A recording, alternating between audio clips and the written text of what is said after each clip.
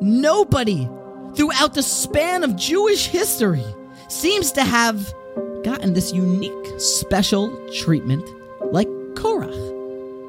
Insert whatever antagonist, whichever Russia you very well may, and search his punishment, what he had to endure because of his actions.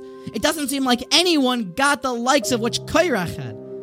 To have all of your friends and your family and your co-conspirators and even the innocent young nursing children go down, perish, and suffer because of you?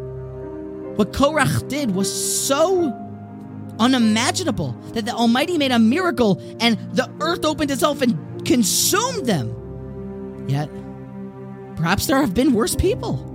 The likes of Nimrod, who built a tower and sought to rebel against the Almighty. Insert Paro, who sought to murder millions and stamp out the Jewish seed from the map of the entire world. Insert Esav, who wanted to be Bikesh la'akar es hakoil. The likes of contemporary wicked ones. What about Hitler and Stalin? All of these horrible people, murderers, and yet nobody got what Korach got. And what's more, what sin did he even do? He made some conflict. Yes, I hear that you're gonna musser schmooze me about conflict. Avodah Zarah others have done, murder others have done, yet this happens for Korach and his family. Why? There's a plan from the Rambam in Moreh Nevuchim, Ayin Sham. You can see it in Shar Gimel. There's a mahalach, a new approach, unbelievable, from Chassam Sofer's Rebbe, the Baal Hafla'ah in Tractate Kesubos.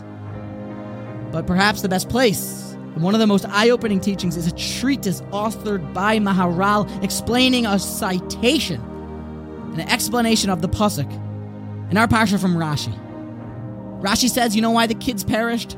Ba ure'ei kama kosha ha-machlokes. Come and see how terrible machlokes is. Rashi's giving a shalosh shudas musar shmuz. Sharei bezin shel ma'ila mata ein oinshin ela ad sheyovesh shtei cyrus. You're not punished when you live down on this earth by the court until you reach maturity. U bezin shel ma'ila, and the upper heavenly court does not punish young people until they are 20 years old. And yet here, even nursing young babies, holding their blankets, curling up with their mother, were swallowed. For what reason? Why? Because of machlokes. This is what the words say. We can only take what Rashi says the Maharal. You know why this is? It's not for nothing. It's not a coincidence, because you know why younger than 20 doesn't get punished. When you're young, the Almighty's flexible with you. You're young. You don't have your full brain capacity. You haven't reached maturation. So now, God gives you some leeway, some flexibility. But if you are so entrenched in your machlokas, you are so staunch in your opinion, you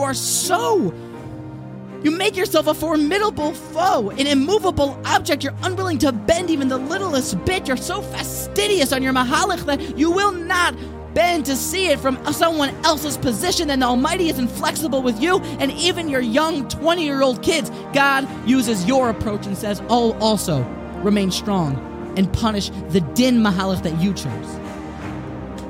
Enough said about machlokes. Give in. Yeah, your friends ditched you. Give in. It hurts. Don't start a machlokes. Your husband, your wife. It hurts, yes. When you start a machlokes, you put everybody's lives on the line.